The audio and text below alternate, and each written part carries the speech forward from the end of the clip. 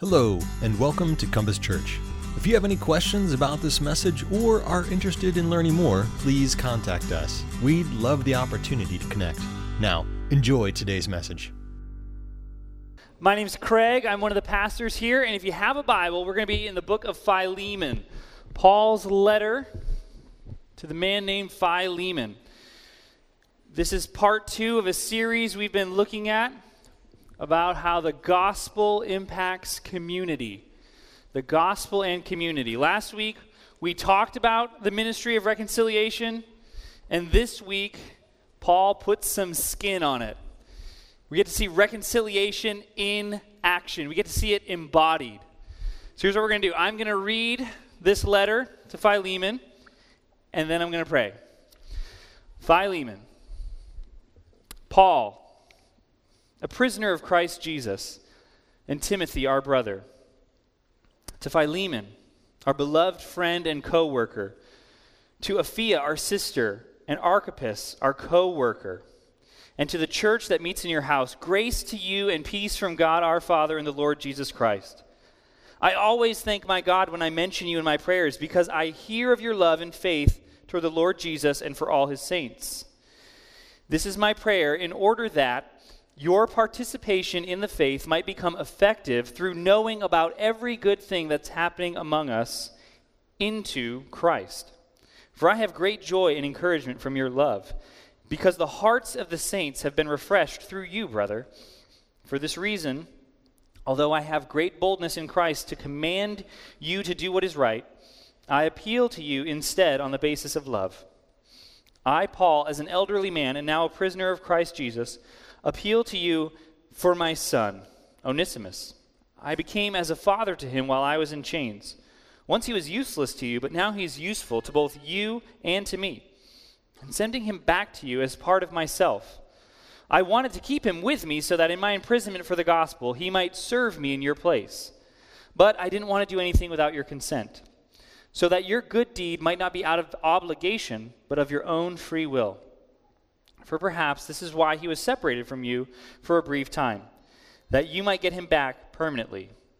No longer as a slave, but more than a slave, as a dearly loved brother. He is especially so to me, but even more to you, both in the flesh and in the Lord. So, if you consider me a partner, accept him as you would me. If he has wronged you in any way or owes you anything, charge it to my account. I, Paul, am writing this with my own hand. I will repay it. Not to mention to you that you owe me even your own self. Yes, brother, I may have joy from you in the Lord. Refresh my heart in Christ. Since I am confident of your obedience, I am writing to you, knowing that you will do even more than I say. But meanwhile, also prepare a guest room for me. For I hope that through your prayers I will be restored to you. Epaphras, my fellow prisoner in Christ Jesus, greets you, and so do Mark, Aristarchus, Demas, and Luke, my co-workers. The grace of the Lord Jesus Christ be with your spirit. Let's pray. Father, what a gift your word is, and I pray that your word would transform our hearts so that we wouldn't just know about the gospel, that we would live it out, that it would impact us, change our identity, that we wouldn't be identified by who we are and what we do, but whom you have made us. Father, may the words of my mouth and the meditation of my heart be pleasing in your sight. God, I don't want to waste anybody's time, so please get me out of the way, and I pray that your word would speak to people and not me. God, I pray that we would be a changed community because of your word. I ask all these things in Jesus' powerful name. Amen. Well, it was William Shakespeare who once said, "Jesters do oft prove to be prophets." Jesters do oft prove to be prophets. I want to take you back to a time. It was the summer of 1982. America was just ending a big recession. We were at the height of the Cold War with the Soviet Union. Your St. Louis Cardinals were about to head into the World Series where they would beat the Milwaukee Brewers in 7 games. I'm not going to mention that they lost to my Dodgers 17-4 yesterday, but that's another point. It was 1982. These things are happening. And in the midst of all this, Andy Kaufman is about to transform the world of professional wrestling. Andy Kaufman, the comedian, is about to make professional wrestling totally different, and in doing so, he was going to transform American pop culture at large. So Kaufman was a comedian who was totally different from all his peers. While Andy Kaufman's peers would tell jokes, Kaufman wouldn't tell jokes. Kaufman would embody jokes. He made himself the joke, and oftentimes his audience was not in on the punchline at all. He was so good at these pranks, and this is a totally different time. We're so used to this world, but this is 1982. Kaufman was so good at these pranks that at his funeral, his best friend and manager thought it was all just a hoax. And he actually offered Kaufman money if he would come out of hiding because he's absolutely sure that he wasn't dead. This guy didn't just tell jokes, he embodied jokes. He knew that an embodied joke would have more of an impact and be more funny than just simply a joke that was told. And this all came to a head in the summer of 1982 on a late night show of a new comedian called David Letterman. Letterman said it was the first time he had ever lost control of his show. Kaufman is standing there in a neck brace with the professional wrestler Lawler, the King. And Kaufman is yelling at Lawler. He's screaming at him. He takes Letterman's coffee, unbeknownst to Letterman. Letterman is not in on the joke, and he dumps it on Jerry the King Lawler, to which Jerry the King Lawler slaps him across the face, almost so hard his neck brace almost falls off. What was happening here? It ran on the front pages of so many newspapers. No one had any idea what was going on. Well, what was going on was Kaufman had told a joke that didn't land, and so he decided then to live out that joke, and no one was in on it. See, earlier the previous year, Kaufman had an idea that he took to Vince McMahon Sr., the head of the Worldwide Wrestling Federation. And he said, hey, McMahon, I think we can make this whole wrestling thing better if we take the characters that are wrestling outside of the wrestling rink. And so these wrestlers have these feuds, and it's funny, but what if we took that to the public? And they went on the news, and they were just trash-talking each other, and nobody was in on the joke. They all thought it was real. And McMahon said, that's the dumbest idea I've ever heard. You're going to bring all this showmanship to professional wrestling? What is that? And so Kaufman decided that he was going to take this joke and he was going to live it out. And so he found this wrestler, Jerry the King Lawler, and he said, hey, let's live this joke out. And so no one was in on the joke except for a few people. And so Kaufman would trash talk Lawler on the news. Lawler was from Memphis and was seen as this like southern darling. And so Kaufman would bring his wrestling act to Lawler, and he would set up instructional videos for his audience about how to use soap, because he'd make fun of them for being rednecks. He turned everybody against him. Everyone thought he was this Hollywood snob and this jerk. Who is this guy? And it hit a peak that summer when they had a wrestling match, and Jerry the King Lawler did an illegal pile drive onto Andy Kaufman. Kaufman then called a real ambulance. So a real ambulance showed up that could have been helping real people, but it was helping him in this joke. He went to a real hospital, got real x-rays, and had that hospital paid them to make a real statement saying that his neck had been broken. There was a strain to it. All this was an elaborate joke that he was living out. And now they were on David Letterman's show confronting him, and the whole public was just taken aghast by it. They had no idea. And actually, no one knew that this was a joke until 10 years after Andy Kaufman's death. This was something that they had kept under wraps. What was going on here? In the words of Shakespeare, jesters do oft prove to be prophets. See, Kaufman knew that his joke didn't land well, but he knew it was a great idea. And if people could just see it, if they could see it lived out, it would change professional wrestling.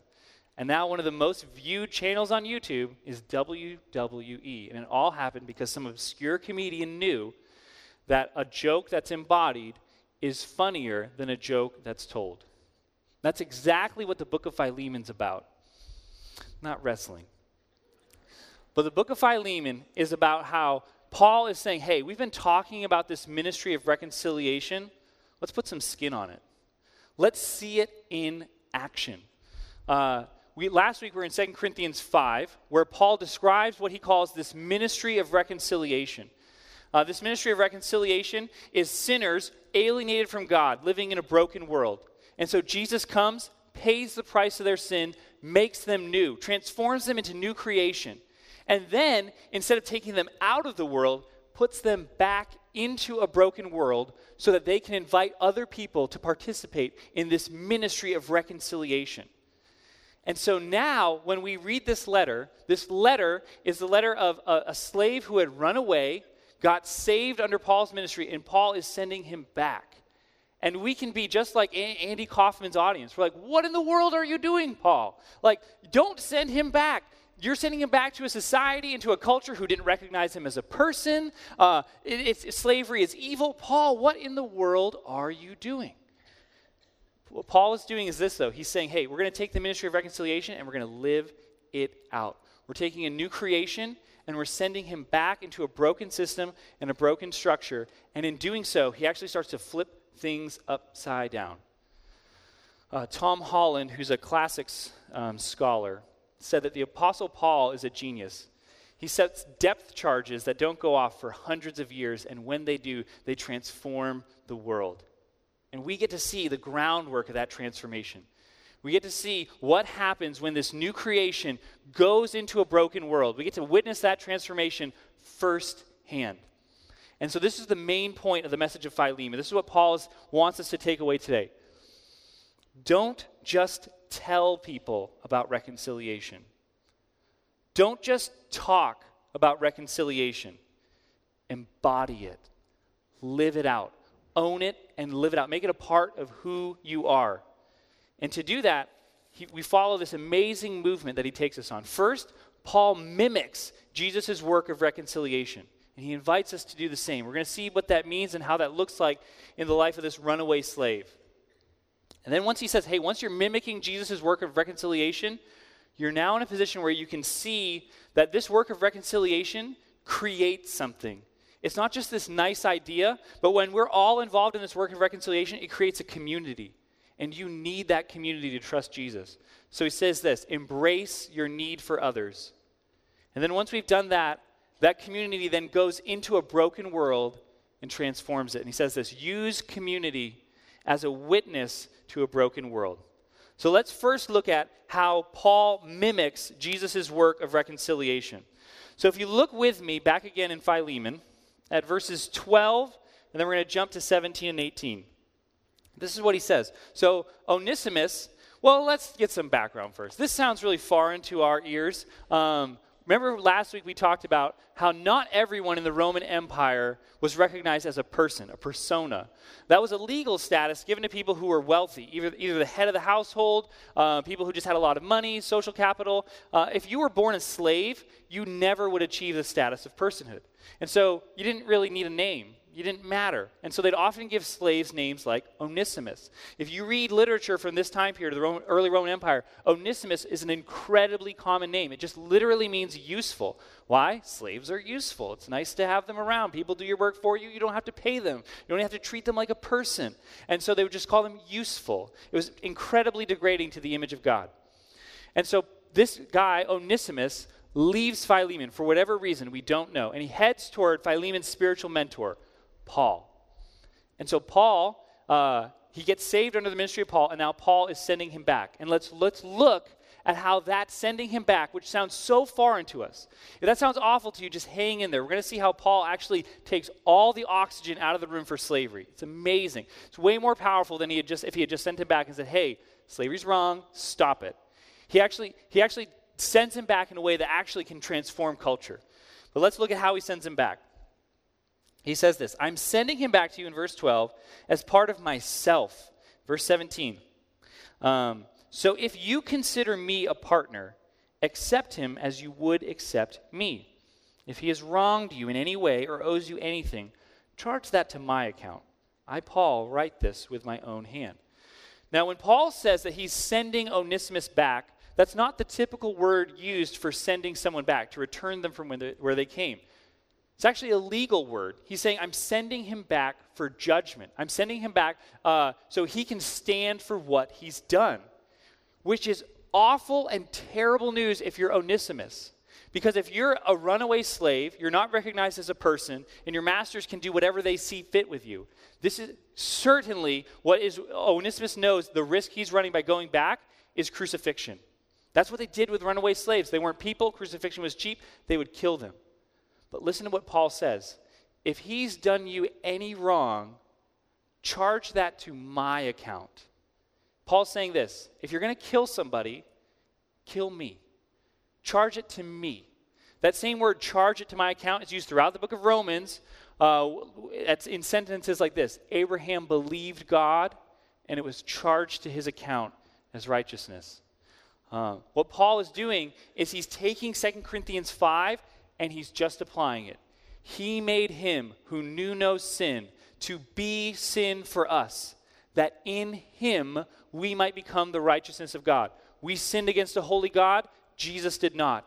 Jesus takes on the penalty for our sin. We get his righteousness. Onesimus deserves, quote, in this broken world, crucifixion. Paul does not. And Paul's saying, look, give it to me. He's not just talking about Jesus' ministry, he's embodying it. He's mimicking how Jesus does this reconciliation. He's taking on the fall on himself. And just to be safe, he's like, and by the way, Onesimus, you actually owe me your very life, so you're not going to do this. So don't worry about it. And that sounds kind of odd. You're like, wait, Paul, wow, you made this amazing claim, and then you kind of undo it. But sometimes when we read this letter, if we read it really fast, we can kind of miss the genius and the beauty of what Paul is saying.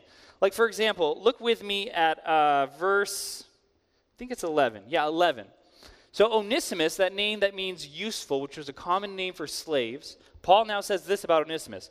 Once he was useless to you, but now he is useful both to you and to me. And it's like, wow, that's kind of rude. Good one, Paul.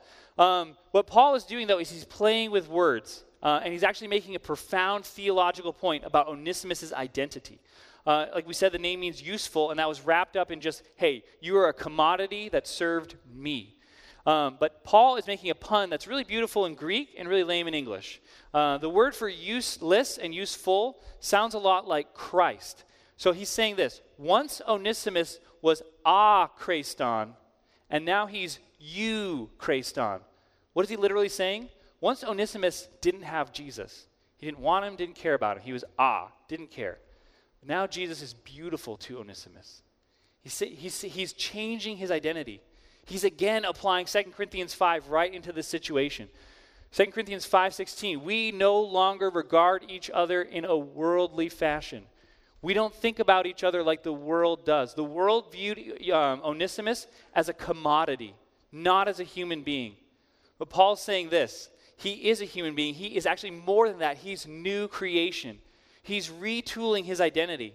See how he's putting skin on this ministry of reconciliation, and in a place where that would have been totally foreign. And then he even takes it one step further. Onesimus isn't just new creation. He's not just, okay, take him back as a slave, and now you have this new creation slave. Isn't that going to be great? He says this to Philemon, verse 17. If you consider him a partner, accept him as you would accept me. What Paul is doing here is he's just leveling the ground. This new creation community that the gospel creates is built on complete and total equality. That was completely foreign in that world. It's been completely foreign in our world. This is something totally new that had never happened before. In Christ, there is neither slave nor free. Paul received a runaway slave and sent him back as an equal with his master. What a powerful testimony of what this new creation creates. Look, and he doesn't just say that in that verse. He rubs it in again and again. Verse 1, he calls Philemon his dearly beloved. And then in verse 20, he calls Philemon his brother. But then look at what he says about Onesimus in verse 16. He no longer receive him as a slave, but more than a slave, as a dearly loved brother. You both have this same identity. You are both one.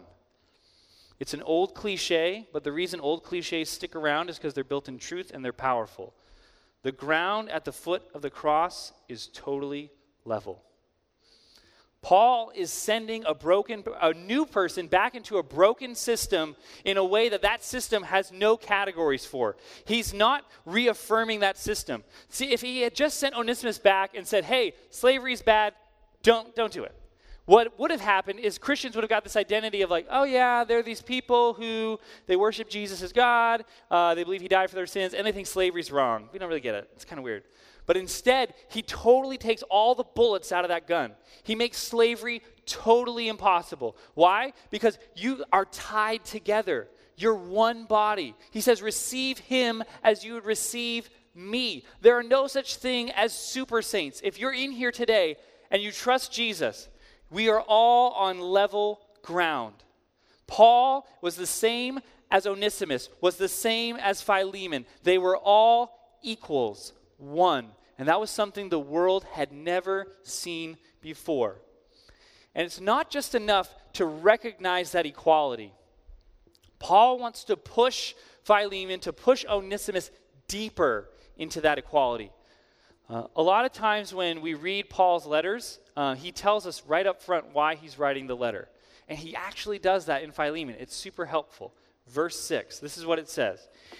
In order that your participation in the faith, so he's writing in order that your participation in the faith may become effective through knowing about every good thing that's happening among us into Christ. Here's what he's saying. He's saying that I'm writing for this thing called partnership, this fellowship, that it might become energetic, that it might breathe life into it, so that you might move deeper into Christ. Here's what he's saying. Here's the second way that he puts skin on the ministry of reconciliation. You can't understand it if you don't have anybody else in your life. We may understand the gospel, but when we practice the ministry of reconciliation with one another, we're experiencing it in a deeper way, and we're moving deeper into Christ. That's what Paul's saying. You need other people. You're not on your own. There's no such thing as Lone Ranger Christians. This community, you need it if you're going to really understand what it means to follow Jesus. He's saying embrace your need for others. Needing other people is not a sign of weakness. That's an incredibly American idea. That's a culture that loves John Wayne. That's a culture that loves the one athlete on a team who this person led the team to glory. No teamwork. That person, they were the champion. That's American. That's not New Testament Christianity. We are a community. That word that Paul used, he's saying he's writing so that his participation might be given energy, might be made more alive. That word participation is used, your version might say your sharing of the faith, your fellowship in the faith. It's the word koinonia, and it literally means it's a unity, but the word unity doesn't capture the whole idea of what it means to be unified with someone. You can be unified around a lot of different things. A political ideology, love for a sports team, love for an artist, but you're not necessarily tying your life to them. There's an expiration date. There's an end to that unity. But this unity, this koinonia, is a unity that wraps your life together. And in that wrapping of your life together, once you do that with other people and start to experience reconciliation, you move deeper in your understanding of the gospel. You move deeper into Christ. You're embodying this ministry of reconciliation. Think about it. Philemon had power. He was a powerful person. And he was taking a risk by accepting his slave back. He could have lost social standing. He could have lost money. This could have been financially risky. And so now he's starting to see, oh, wow, I serve a God who actually was really powerful, who had power and gave that up to someone with nothing to offer. Onesimus had nothing to offer. Okay, I'm starting to live out and to understand this ministry of reconciliation in a richer, truer, and deeper way. Like the philosopher James K.A. Smith says, you're not a brain on a stick. We're not just supposed to tell you facts about Jesus. We are supposed to embody this message, to live it out together. And in living it out together, we experience it in rich and exciting and true new ways. And Paul says in verse 6 that that's moving deeper into Christ. You can't do that on your own. There's no Lone Ranger Christians. And what holds koinonia together, that fellowship, that partnership? How does it work? Is Paul forcing this on anybody? Look at verse 9. He says this, I appeal to you on the basis of love. One of my pastoral heroes, he was being asked by someone, hey, how do you build a church? How do you make a church really successful? How do you get a lot of people at your church? How do you go multi-site? How do you do it? And he said, I don't know, and I have no interest in really doing that, but here's what I do know. If you preach the gospel, people start to understand that they're sinful, more sinful than they even thought originally, but they're loved and they're accepted. And when they work that deep into their bones, they start loving other people. And when you have a community of people that love other people, the outside world comes in and sees that and says, I want that. That's unusual. We need to embrace our need for others. And when we do, when we embrace this community, this wiring of our lives together, the fruit of it's love. When we understand the ministry of reconciliation, we experience the love of one another, which pushes us deeper into Christ. The New Testament scholar N.T. Wright, speaking about this passage, makes this amazing claim. He says this, if Philemon were the only document we had from early Christianity, think about this claim for a second. If Philemon were the only document we had from early Christianity, we would know that something different was happening, different from the way the rest of the world behaved. What we see here is we're starting to see things, this new community come together and starting to change the world. See, about 70 years after the resurrection of Jesus, a prominent Roman senator named Pliny the Great had a runaway slave come to him. It was from his friend who was a little bit lower on the social ladder. And so Pliny the Great wrote a letter, which we still have, and I'm just going to read part of it to you. He says this to his friend. Hey, you told me that you had been angry with a freedman of yours, and now he's come to see me. He threw himself at my feet, clung to me as though I were you. He wept a lot. He asked for a lot, though he kept quiet a lot too. To sum it up, he made me believe he was genuinely sorry. I think he's a changed character because he really did feel he did wrong. Now, I know you're angry, and I know that you have a right to be angry, but mercy earns more praise when anger is fully justified. Once you love this fellow, and hopefully you love him again, but for the moment, it's enough that you let yourself be placated. You can always be angry again if he deserves it, and you'll have all the more reason to be placated now. He's young, he's in tears, and you have a kind heart. Make all that count. This letter is so close to Philemon, but what does it do? It reinforces that social structure. It says this, hey, you're super rich, you're super powerful. That's not really becoming of a rich, powerful person to be angry. So in order to keep your status, forgive your slave. Just let him go. So it's reinforcing this broken system, this broken world. What does Paul do? He takes a new creation and he throws them back into that broken world, but in a way that not just reinforces it, in a way that completely subverts it. He sends back a slave as an equal, and that was something that no one in the Roman Empire had ever thought of or heard of before. We live in an age where it's so easy to take for granted. But I just want to remind you that we live in a country where an honorable judge who's in the first service reminded me of this. In 1854, that is not that long ago, 1854, a slave sued his master and for his freedom. And the Supreme Court of the United States says they wouldn't hear that hearing because the slave wasn't a person. We live in a broken world as well. And we're as new creation, we have something completely different to offer the world. See, for a lot of people who've tried Christianity and it's not for them, they're like, I get what this is all about. Like, I've been here, done that. This is all just about empire building. You know, you get a pastor who's really cool. He preaches good sermons. We get him a podcast. The podcast gets popular. They go to conferences. Conferences work out. Then he's got this huge house, huge money, and he's a big deal. That's Christianity. That's empire building. I don't want anything to do with that. But what Paul's saying is this, no, we're flipping things on their head. We're not just holding up those structures that are broken. We're something new and entirely different. We are this new creation who's going into the world to subvert the old way of doing things, and in doing so to offer hope. As a church, we offer hope by our distinctiveness, not by going with the flow. And that's what he's saying. Use community to witness to a broken world. This is something that's more crucial than ever. Just ask people who weren't born in the United States what their impression of the U.S. is. It's very easy for us. I've lived here for my whole life. I can be just numb to how it is. But if you ask people who weren't born here, hey, what's the U.S. like? An answer that they very frequently give is it's a lonely place. It's so isolated, so individualistic.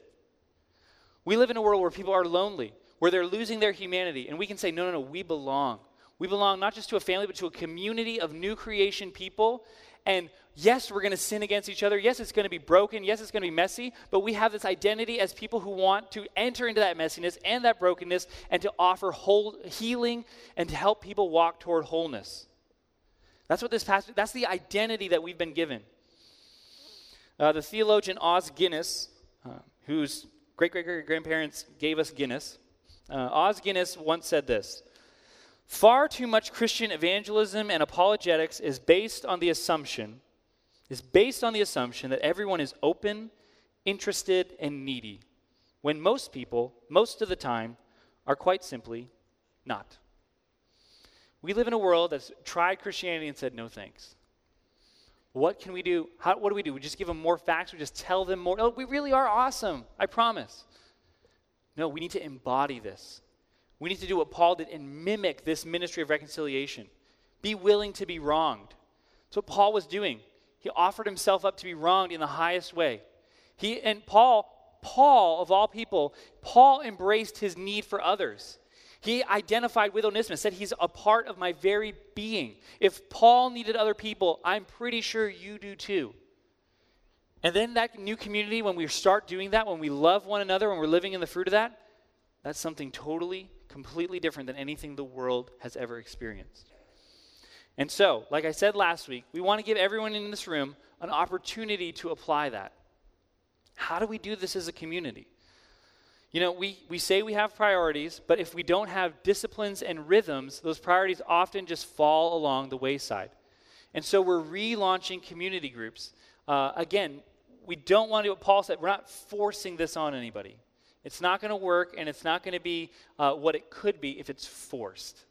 It has to be a fruit and a ministry of love, that we want to be in each other's lives because we know life is messy, and we need each other if we're going to really grow and understand in Jesus.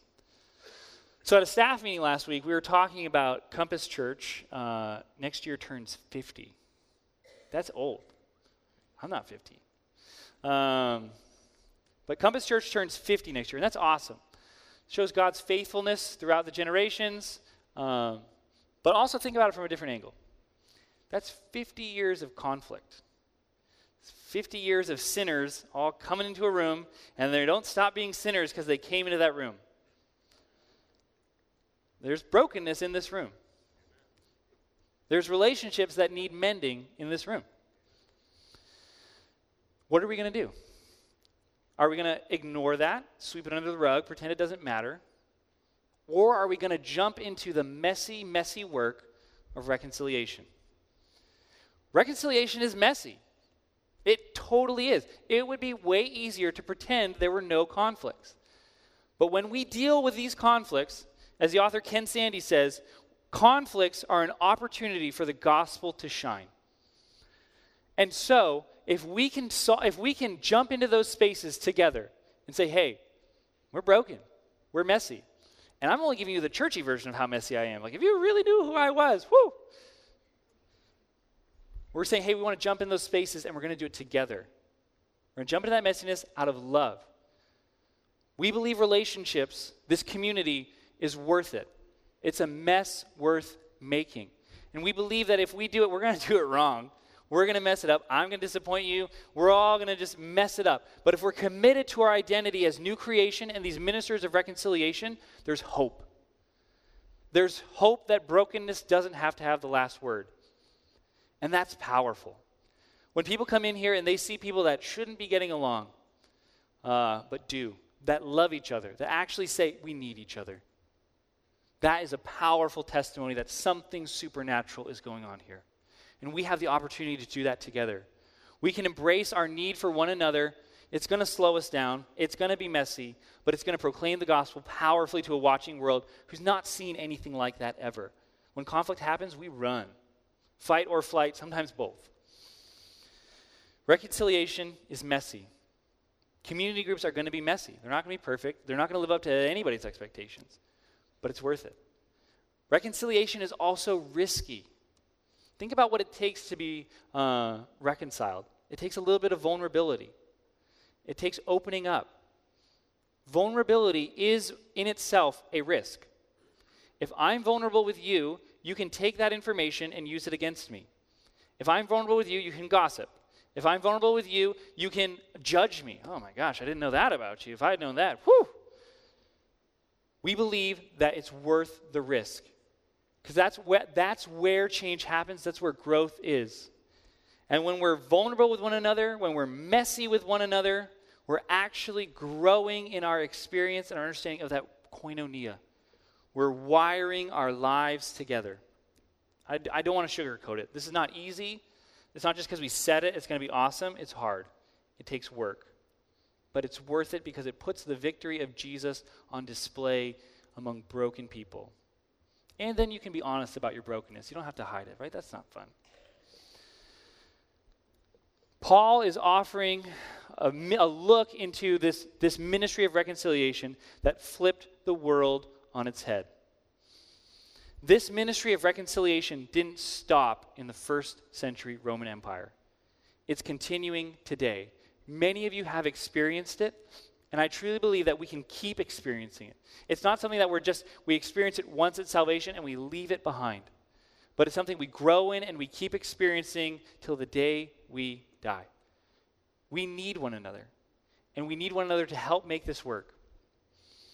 And so, on your way, during the donut hour, some people were standing by the donuts, and they wouldn't let you get a donut until you picked up one of these cards. You can still pick them up. They're still there. Grab one and pray about joining one of these groups. Be known. Step out of the shadows. Onesimus met Paul in the shadows. He was on the fringes. And when he left Paul, he was a part of his very heart. Or as the King James says, his bowels. He was just a part of Paul. Don't be on the fringe. This isn't a cool kid club. We're all equals.